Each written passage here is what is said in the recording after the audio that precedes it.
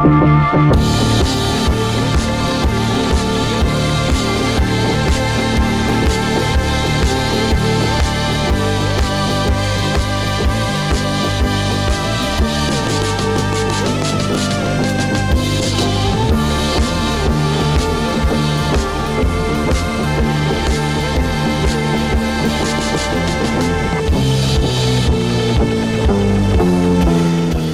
13. I was buried in rock. I gasped, desperate for air. But then I realized I was having no trouble breathing. The space between grains of dirt was plenty large enough for me to get air. But how was I going to dig my way out? Some of the rocks pinning me down felt as large as I was. I say felt because I couldn't see anything. I pushed against one large rock that was pressed right into my stomach. I didn't expect it to move, but it did. I warmed my legs up so I could get my feet positioned against the rock. Then I pushed with all my might. The rock moved. In fact, it didn't just move. I felt it pushing other rocks aside. Now there was a little open space. I could even see a minuscule triangle of light. I pushed against other rocks, and gradually, the opening widened. Suddenly, a face filled the opening. "Oh, there you are," Marco said. He began to dig me out. I stuck my head up out of the dirt, and, like they were nothing, I saw him lifting grains of dirt that should have weighed more than he did. I clambered out and bent down to lift one of the rocks myself. To my shock, I could do it. "This is amazing," I said, holding a boulder the size of a beach ball over my head. "I know," Marco agreed with a laugh. "It's because we're small. You know, like how ants can lift things bigger than they are, or how fleas can jump 100 times their own height. I guess we have that same thing going on." Tobias swooped down from high in the air, probably 3 or 4 inches. "I have it too. I can fly higher, relatively, than before. And I bet I can almost carry one of you." "This doesn't make sense, does it?" I asked. Marco shrugged. "I don't know. Later we can ask Axe." "Actually, it does make sense, because the bigger you get, your muscles and stuff have to increase geometrically. It's like birds. Little birds can beat their wings 100 times a minute. A bigger bird can't." "That's speed, not strength," I pointed out. "But maybe it's true anyway. I mean, look at how tiny gymnasts have to be. Rachel's always saying she can't do well on uneven bars because she's so tall." "That has to do with rotation, doesn't it? Is that the same thing as strength? And, excuse me, but why are we sitting around having a science class when we're the size of dust?" Marco asked. "What should we do?" I asked him. We were sitting in what was probably a 1/4-inch depression, like a shallow bowl. We couldn't see much but dirt boulders and the big cage bar above us. "Well, I don't know. All I know is, we're small. We are very, very small." He brightened. "But we're strong. We could play catch with some dirt boulders." "We should probably stay put till Jake can come back to get us." "I'm worried my folks will wonder where I am," I said. "Jake will take care of that. Somehow. And we haven't exactly been gone long." I sighed. I looked at Marco and sighed some more. It was weird. He looked like regular old Marco. Regular old Marco, lounging around on boulders with a monstrous, sky-blocking, horizontal steel bar over his head. Boom, boom, boom. My father was walking by. He seemed to be heading out of the barn. "I'm hungry," Marco said. "Me too. And what's my prey now? What's small enough for me to eat? A flu germ?" And that's when they appeared over the edge of the shallow depression. 12 of them. Their heads were all we saw at first. They were perfectly flat on top, quite wide. From that flat top, their faces came down in a sort of squashed, inverted pyramid to a hooked, barbed chin. Eyes sat atop the flat heads, like big green marbles that looked like they could roll off at any moment. Their mouthparts looked insect-like, with gnashing sideways teeth. As they climbed all the way into view, I could see that they were dressed in silvery, one-piece suits, covering bodies that were almost human, if you overlook the extra set of legs. The suits had turquoise collars. Well, you could eat them, Marco suggested to Tobias. We are the mighty Helmacrons of the Planet Crusher, the deadliest ship in the glorious Helmacron fleet, one of the group announced. Surrender to us now and live as our degraded beasts of burden, or resist us and be utterly annihilated. They were about the same size we were, maybe a 1/16 of an inch, and my first inclination was to burst out laughing. These characters actually thought they were going to conquer the world. But then they raised their handheld ray guns at us, and I realized something. Their Dracon beams, or whatever they were, hadn't hurt me much when I was the size of Mount Everest. But now I was a bug. The Helmacrons began to advance on us. Fight or run away, Marco muttered. He was looking at me. I turned to Tobias. Tobias looked at Marco. Boy, you miss Jake when he's not around to make the life and death decisions, Marco said ruefully. Fortunately, we were spared a decision, because now a new group of Helmacrons, this time with magenta uniform collars, came racing up from behind us. These are the rightful prisoners of the Galaxy Blaster! Stand back, you cowards, and let true Helmacron heroes gather up their just booty! We're just booty? Marco said with a nervous giggle. The standoff was complete. 2 groups of Helmacrons, each with weapons pointed at us, but glaring at each other with their green marble eyes. Then the cavalry arrived. Chapter 14. They were gigantic. They were brown Godzillas. They were cockroaches. Their antennae were 100-foot-long bullwhips. Their legs were jointed telephone poles. They were vast, overpowering, terrifying machines made of 5-inch thick armor. They towered over us, 2 humongous, clanking cockroaches. I mean, you think you know how gross cockroaches are, but you know nothing till you've seen a cockroach literally the size of a Walmart. Next time you go to a Walmart, or Kmart, or Target, or a big grocery store, stand out in front and look at it and think, cockroach. They were very, very big. And they didn't smell good either. Hi, it's us, Jake said. You just scared the pee out of us, Tobias answered. Can you guys see us down here? No, our eyes aren't very good, as you know. But Axe can see you. He led us to you. Axe?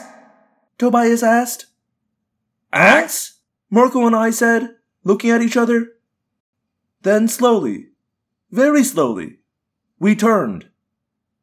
Axe. A wolf spider. Ah! It didn't matter that we knew it was Axe. My brain wasn't working. My legs turned to jelly. I sat down, very hard, very fast. You cannot begin to conceive how terrifying that sight was. Twice as tall as the roaches, with 8 legs, each the size of the St. Louis Arch.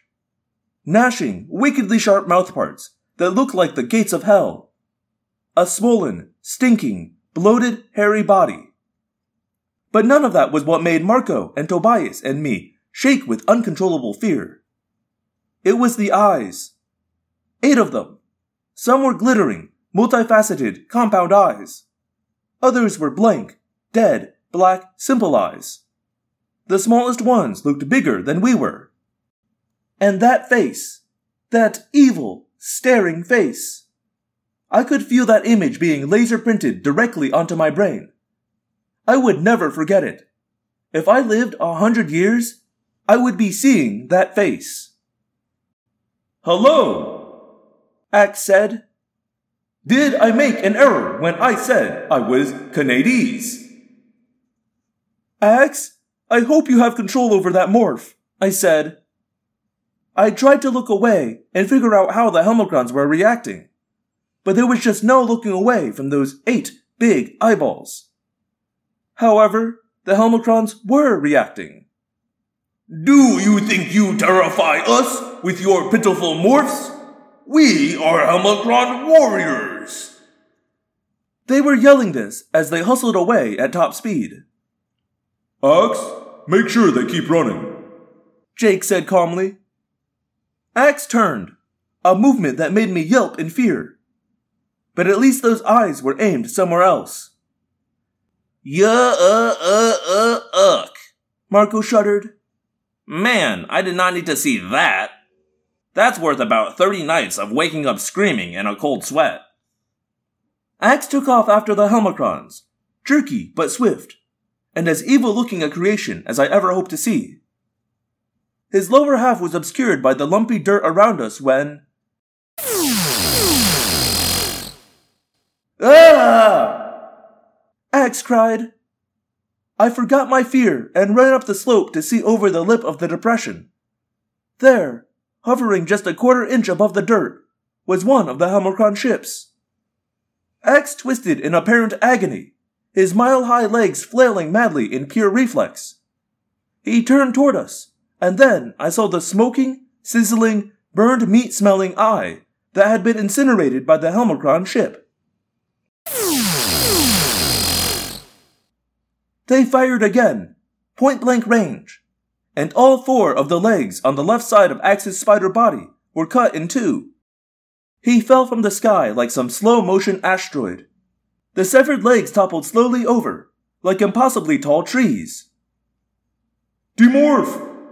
Jake shouted. Axe, demorph! We had made a deadly mistake. It was all a question of size. The Helmicrons were laughable when we were big, but down here, at this scale, they were as dangerous as Yeerks. Chapter 15.